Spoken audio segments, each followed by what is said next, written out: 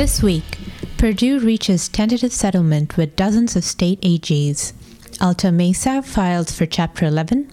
PG&E settles with ad hoc subrogation group. More on all this and, as always, updates from Puerto Rico. Welcome to the Week in Reorg. Hello, and welcome to the Reorg podcast, where we bring you the latest top developments in high yield, distressed debt, and bankruptcy. I'm Connor Skelding, reporter for Reorg in New York. And I'm Raksha Manjunath. Later this episode, we'll get a deep dive on Frontier Communications with Director of Credit Research Mark Fisher and Senior Distressed Debt Analyst Andrew Sung. It's Sunday, September 15th. Purdue Pharma reached a tentative settlement with dozens of state attorneys general and thousands of municipalities early last week, according to industry reports. Of the reported tentative settlement, the company only said that it, quote, continues to work with all plaintiffs on reaching a comprehensive resolution to its opioid litigation. At least 23 state attorneys general did not sign on to the plan, having publicly come out against it as of Thursday, September 12th, according to a Reorg tally of public statements and reports.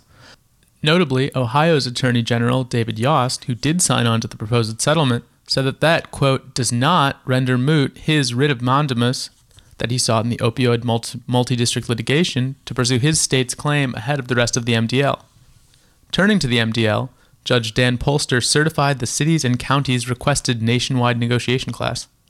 The judge said that certifying a, quote, negotiation class rather than the more common, quote, litigation class was a, quote, innovative solution formulated by the court-appointed special master along with experts and parties in the MDL. Judge Polster wrote that he hopes the negotiation class construct will, quote, directly or indirectly facilitate the voluntary, fair, adequate, and reasonable resolution of the cities and counties' claims pending in these MDL proceedings and in related state court litigation, and promote the overall resolution of the litigation. At last week's Morgan Stanley Healthcare Conference, Mallinckrodt Management addressed the $30 million settlement in principle announced September 6th, which, if finalized, will, quote, fully resolve the Track 1 cases against all named Mallinckrodt entities that are currently scheduled to go to trial in October 2019 in the MDL. CEO Mark Trudeau said this settlement, in addition to the $250 million sale agreement for subsidiary BioVectra announced on Tuesday, should further demonstrate that the company continues to operate in the normal course of business. Trudeau also noted reports that the company hired legal and financial advisors and called out recent media headlines about a potential Mallinckrodt bankruptcy, saying the company's actions have been, quote, misinterpreted by the market. Trudeau further stated that the settlement with Cuyahoga and Summit counties provides the company with the appropriate time to engage in discussions about a path to a potential global settlement with, quote, finality that is satisfying to both parties. The company may have a vehicle to separate the legacy specialty generics business, which includes the opioids business, and globally settle the opioid litigation. While Trudeau declined to comment further on this, he noted that the potential avenue has not yet been open prior to the settlement of the Track 1 cases announced last Friday, but that the company now believes there is a pathway towards a global settlement. Management noted that it has incurred expenses of about $40 million in connection with the opioid litigation. Also last week, Reorg published an analysis on Endo. Given that the fate of the ongoing opioid litigation weighs heavily on Endo's capital structure, the ultimate size of the liability and Endo's ability to fund those liabilities remains unknown. As is the case with other companies involved in the opioid litigation, corporate structure nuances will influence the relative strength of the opioid claimants vis-a-vis the company's debt obligations. In Endo's case, it appears that a number of valuable assets, including certain intellectual property, trademark rights, and manufacturing sites, are owned by entities that are guarantors of the company's bonds and bank debt but are not named as defendants in the opioid MDL. All else being equal, this means that Endo's bondholders and lenders have a more direct path toward realizing value from those assets than do the opioid claimants. The Riverstone-backed stack operator Alta Mesa filed for Chapter 11 with nearly $1 billion of net debt late Wednesday evening in Houston, seeking to pursue a dual-track strategy of marketing and sale process for all or substantially all of its assets while continuing negotiations with key stakeholders. Alta Mesa will be marketing both debtor and non-debtor midstream assets. The filing came before a $32.5 million deficiency payment due Thursday to revolving lenders after the company's borrowing base was redetermined to a lower level. The debtors have commenced an adversary proceeding against midstream affiliate Kingfisher Midstream LLC and Oklahoma Produced Water Solutions LLC, or collectively KFM, seeking a court order to authorizing it to, quote, set aside certain gathering agreements. According to Alta Mesa, the gathering agreements are, quote, quintessential related party transactions. According to CFO John Regan's first-day declaration, the company attributes the bankruptcy filing to, quote, a number of challenges in recent months, including depressed oil prices, which hurt the company's revenue and profitability, an over-levered balance sheet, and liquidity constraints. Regan states that the debtor's liquidity became, quote, particularly constrained after a borrowing base redetermination in August 2019. As a result of the redetermination, the debtors were approximately $162 million overdrawn under their revolver and only had $40 million in cash on hand, says the declaration. Regan states that the AMH debtors were required to pay down the excess borrowings over 5 consecutive monthly installments, with the first deficiency payment of $32.5 million due Thursday, September 12th.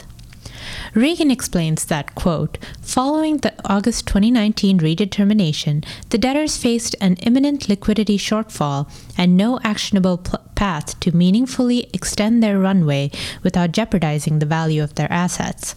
Additionally, says Regan, the debtors had, quote, limited means to achieve a consensual deleveraging transaction absent the protections afforded by the bankruptcy code, and thus they sought bankruptcy protection. Judge Marvin Isger on Thursday granted all of the Alta Mesa Resources debtors relief requested in their first-day motions, subject to certain modifications stated on the record. While the first-day motions were largely uncontested, the debtors had faced some pushback with respect to their cash collateral motion prior to the hearing, with Administrative Agent Wells Fargo filing a reservation of rights out of abundance of caution due to ongoing negotiations. Friday morning, the PG&E debtors and the ad hoc subrogation group separately announced that they had reached an $11 billion settlement in principle. The ad hoc subrogation group represents, quote, approximately 85% of insured subrogation claims arising from the 2017 Northern California wildfires and the 2018 Camp Fire. In connection with the settlement, PG&E disclosed that it has, quote, amended the previously announced equity financing commitment agreements to accommodate the total amount of subrogation claims contemplated by the settlement and reaffirmed the total $14 billion equity financing commitment target for the plan.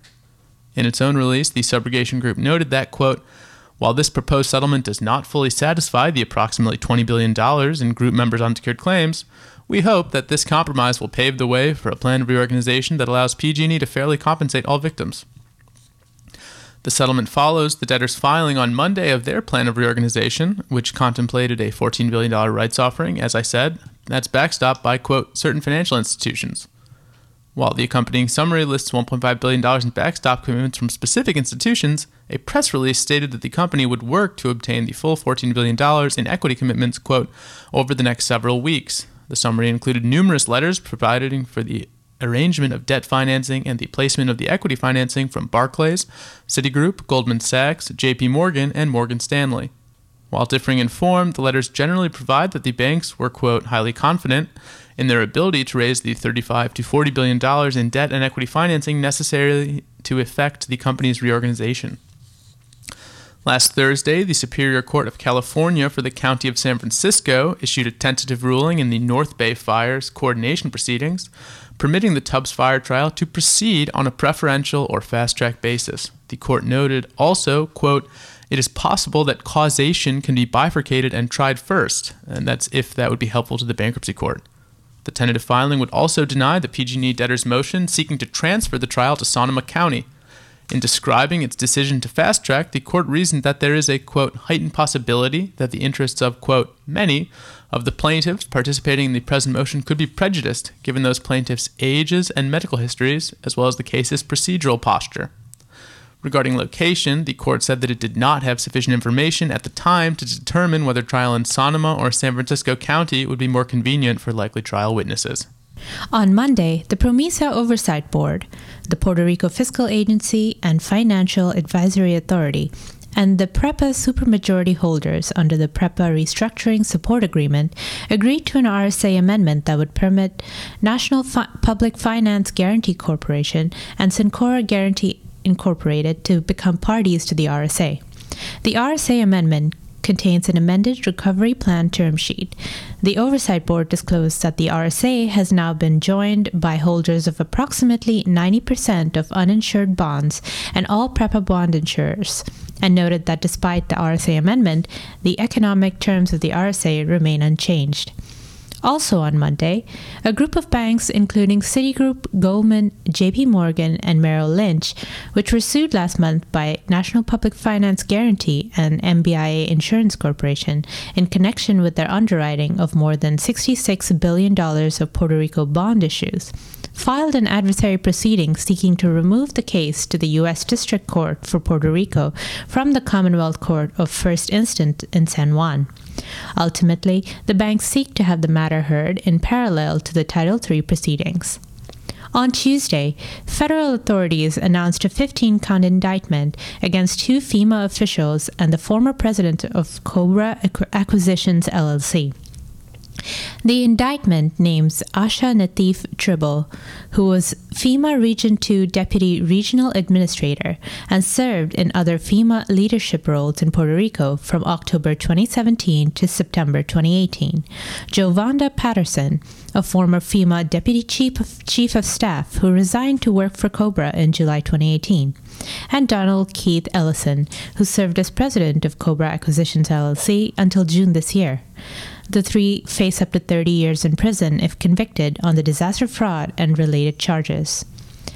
During Wednesday's omnibus hearing in Puerto Rico's Title III cases, Martin Bienenstock of Prosper Rose, on behalf of the PROMESA Oversight Board, said that the Oversight Board now expects to file a Commonwealth Plan of Adjustment this month. Bienenstock said the Oversight Board opted not to file a plan in August because it would have, quote, jammed the new governor. Also during the hearing, Judge Laura Taylor Swain said that she would grant a request to modify her stay to enable employees' retirement system parties to file a supplemental procedures motion.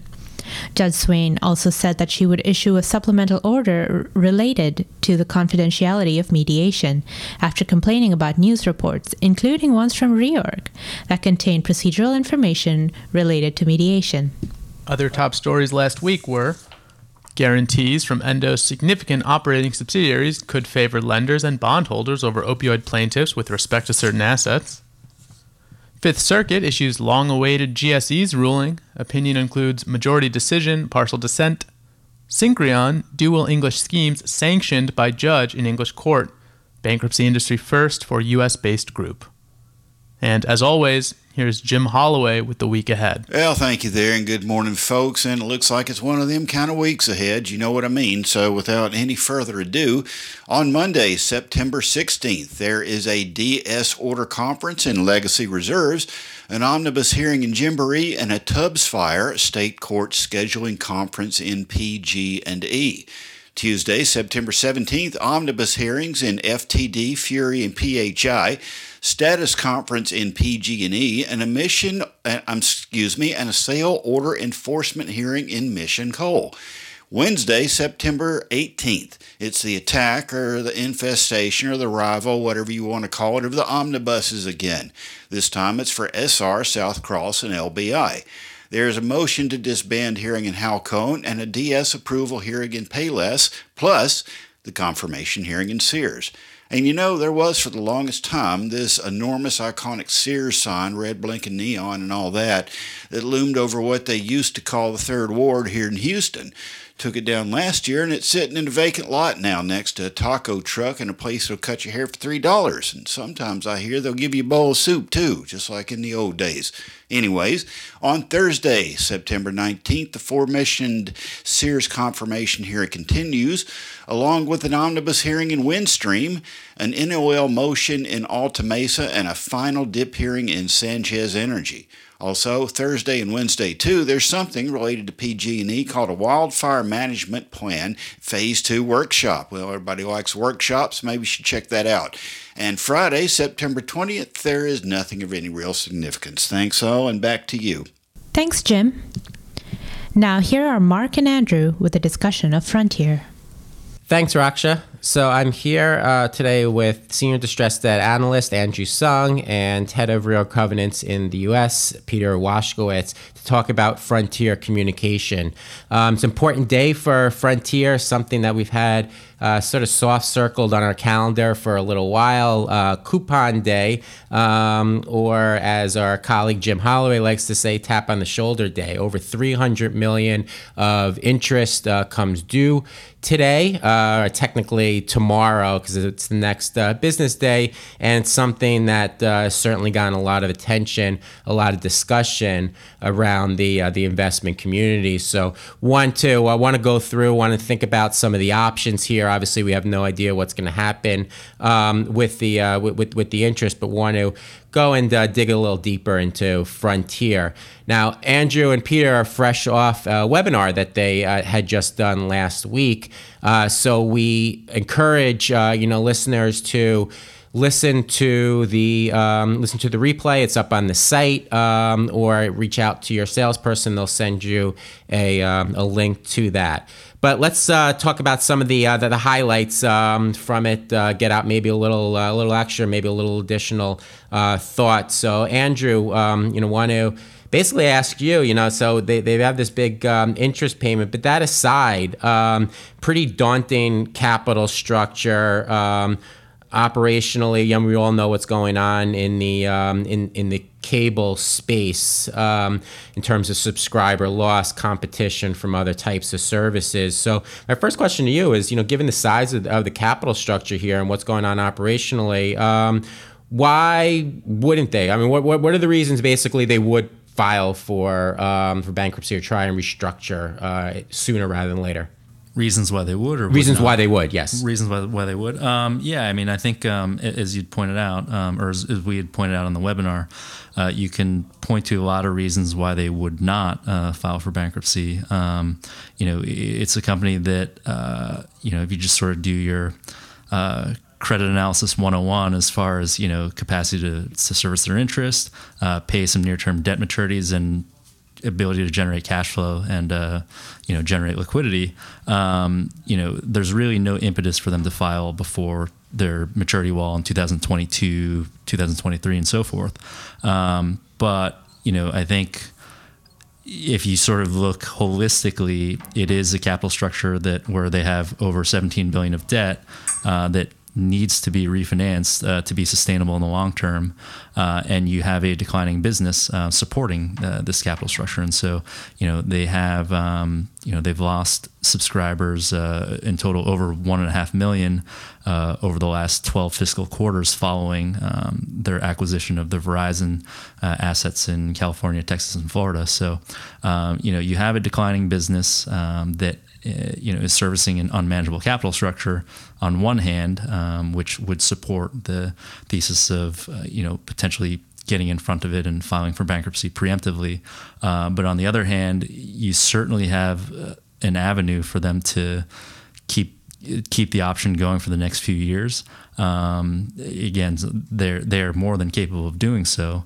But then obviously you sort of run into, in 2022 from 2025, a very unmanageable debt load that's trading, around 50 cents on the dollar, that, they certainly have potential options to try to refinance, but, it's sort of anyone's guess as far as what the likelihood is that that something gets done, and that's something that Peter can obviously speak to as far as what their options might be.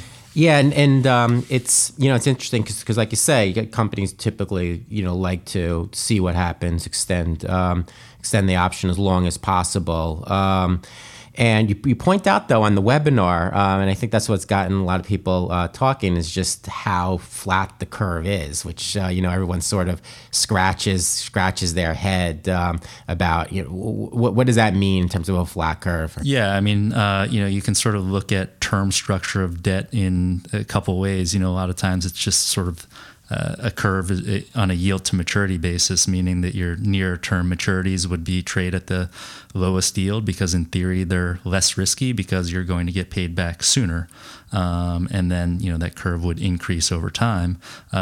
Companies where the jump to default risk is much higher, might trade flatter on a dollar price basis because they start to trade closer to where unsecured recoveries would trade. And so in this case, yield is pretty meaningless for these near-term bonds. I think the 2020 bonds, technically on a yield to maturity basis are over 100% or something, because they're trading at 63 cents on the dollar. So, that's a meaningless metric, but it's certainly trading much closer to, where unsecured recoveries might be, which, the market seems to think is closer to 50 cents on the dollar. And so it's interesting because it's a very small maturity to where they have more than enough capacity to pay that off, to where, you pay 60 cents on the dollar, you model it out any way you want, they can pay that off in cash, but the market, you obviously have to respect what the market prices are telling you, and they're saying that there's a high likelihood that maybe they won't pay that off. Thanks, Andrew.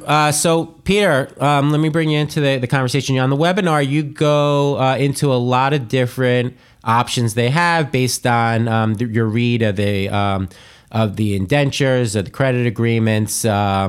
Just can you go through, you don't have to rehash, what you said on the webinar, but maybe just summarize a couple of things. And then I'm curious, what do you think would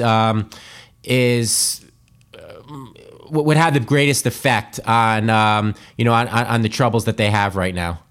Sure. So thank you for not making me go through everything again. The webinar, we did go into, a lot of detail because, while a lot of these concepts are, very kind of covenant-oriented and interpreting, grammar, it is very significant in terms of what Frontier can do. But anyway, just to kind of, summarize what I had mentioned on the podcast, rather on the webinar. So, essentially, the bank debt and the secured notes and the CTF notes are really the only debt documents that have kind of a traditional high yield covenant package. The big takeaway from that is that they permit around $1.5 billion of secured debt. Some of that is first, some of that is second lien, and then the bank debt and the first lien notes allow all senior unsecured notes to be refinanced with junior lien debt. The second lien notes also allow all unsecured notes to be refinanced with junior lien debt. So when you take those together, under those documents, Frontier could refinance all the unsecured notes with third lien debt. The CTF notes don't have a similar kind of liens basket, but they do have one of these acquisition baskets. And then so kind of the big question in terms of this debt capacity is, how you interpret these acquisition liens baskets that kind of broadly essentially say the company can incur liens to secure financing not to exceed the value of the assets acquired. So kind of the main question for this whole structure is really the interpretation of the acquisition liens basket, and kind of there are four permutations which I just went into that range from the $10 billion, which is the most permissive, to the least permissive, which is actually that the company is in breach. So I can just get to that quickly later. But a couple of things we didn't mention on the webinar. These are kind of a little less likely, just given the debt load that they do have to deal with. But they can obviously continue kind of doing asset sales like they recently did. And they do have about $1.3 billion of capacity to transfer assets to unrestricted subsidiaries, to allow those subsidiaries to raise secured debt in kind of a siloed structure. So, the unrestricted subsidiary could deal with, the upcoming maturities. Again, it's $1.3 billion of transferred assets.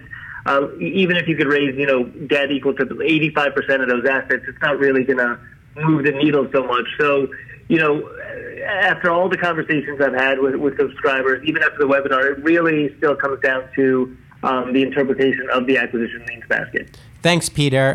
So obviously, it depends on the interpretation, but to the extent that there is a lot of capacity under that, Andrew, that would probably go a long way in terms of addressing the capital structure, right? Yeah, I think really the hurdle that they're facing is the unsecured maturity wall between 2022 and 2025, which in total principal amount is about $8.8 billion. During that time, they also have a pretty large amount of bank debt and secured notes due as well. But let's assume for the time being that given where those are trading, that those could potentially be refinanced. But maybe that's an incorrect assumption, but let's assume that for now. It does behoove the company to at least try something. I think just you have $8.8 billion of debt, unsecured debt coming due during that 3-year time period, trading at around 50 cents on the dollar. Why not try to take advantage of that discount? You do have the secured debt capacity is, through one interpretation to where you have some first lien, some second lien, and then the remainder would be third lien debt to where, if you're able to somehow exchange this $8.8 billion for, 60, 65, 70 cents on the dollar, push out your maturities, at least leading up to that, I think even with the asset sale proceeds, and even if you model in a decline in the business, there's really no liquidity threat to the business to where it really is a debt load maturity wall discussion to where I think it makes sense to keep trying to push it out and keep refinancing to the extent they can, which, obviously, as Peter had mentioned, there are interpretations that show that there are avenues that they can do so. Thanks. And Peter, certainly some investors agree as well that could be a good avenue. A couple of months ago, Aurelia sent a letter to the company encouraging them to do some exchanges, unsecured to secured debt exchanges. But you have perhaps a different interpretation? So I do.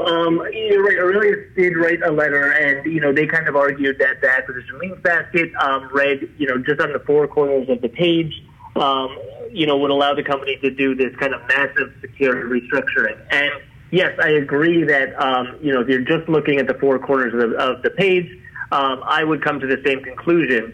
But I don't think it's that simple. I mean, if you just kind of go back to, let's just say the Windstream ruling. The judge in that case said, whenever a contract term is ambiguous, you need to look outside the document. And he went into kind of what the definition of ambiguous is, and essentially it is where reasonable minds would differ over the interpretation of a word or a phrase.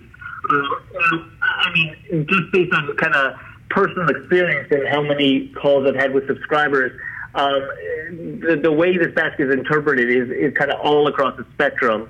And it just seems that it would be very easy to show that reasonable minds vastly differ in terms of this interpretation. And I tend to agree with that. I think if you were to read this basket to allow $10 billion of debt, you're essentially saying that the people who drafted this document, the intention of this basket was to allow Frontier to incur debt based on the value of assets it acquires throughout time after the notes were issued, and it can incur this secured debt at any point in the future, regardless of whether it still owns the assets and regardless of whether the assets have been cut in half, whether the assets are worth 10% of what they were worth when they bought them.